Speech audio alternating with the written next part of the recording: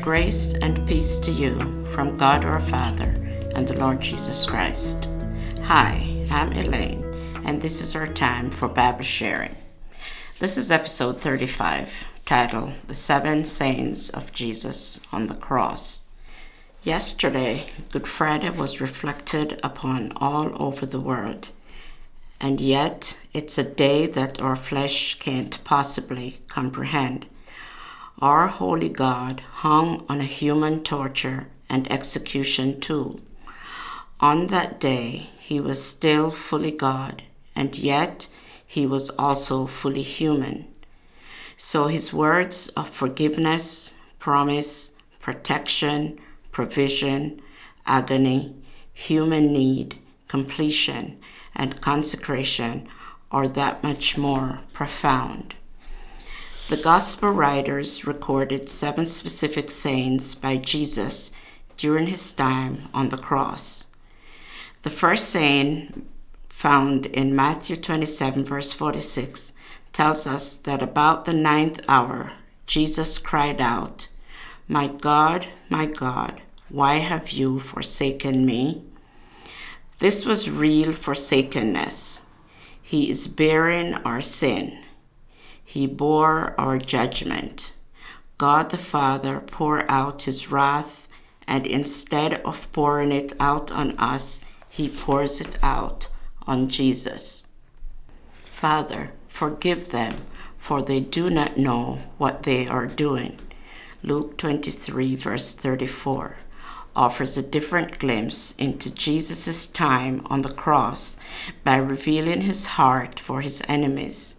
He understood and communicated that his opponents did not realize their role of putting the Son of God to death. Even in his greatest torment, Jesus cared deeply for his most adamant opposition. By interceding for his transgressors through this prayer, Jesus fulfilled the Old Testament prophecy that was foretold by Isaiah hundreds of years prior, Isaiah chapter 53. Truly I tell you, today you will be with me in paradise, Luke 23, verse 43, shares Christ's response to the criminal on the cross who believed in him. Jesus was blameless, without sin, and was not guilty of such a horrific death. But 2 men who were guilty of their crimes hung next to him that fateful day. Both men spoke to Jesus, but only one would die to be greeted into the promise of heaven. Despite the fact that the man had lived a sinful life and had no time to live differently, his faith in Jesus was enough to hear Jesus grant him salvation. The response of Jesus in this instance was profound to the criminal, as he promised the sinner that he too would enter the gates of heaven to live in paradise, not later, but that day. Father, into your hands I commit my spirit. Luke 23, verse 46. Notes the point at which Jesus was about to die. His spirit would return to the Father. Woman, here is your son, and to the disciple, here is your mother. John 19, verse 26 to 27, provides an explanation for what would happen to Mary, the mother of Jesus. John, the one disciple mentioned at the cross, was commanded to care for Mary as if she was his own mother. Even in his torment, Jesus showed great concern for others. I am thirsty, John 19, verse 28 to 29, gave a reason for the Roman guards to bring Jesus vinegar mixed with wine, fulfilling Psalm 69, verse 21, that tells us, they gave me poison for food, and for my thirst they gave me sour wine to drink. Number 7, it is finished. With that, he bowed his head and gave up his spirit. John 19, verse 30.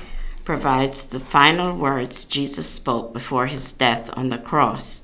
He declared his work and purpose had been completed. The payment for the sins of humanity had been fully paid through his sacrifice.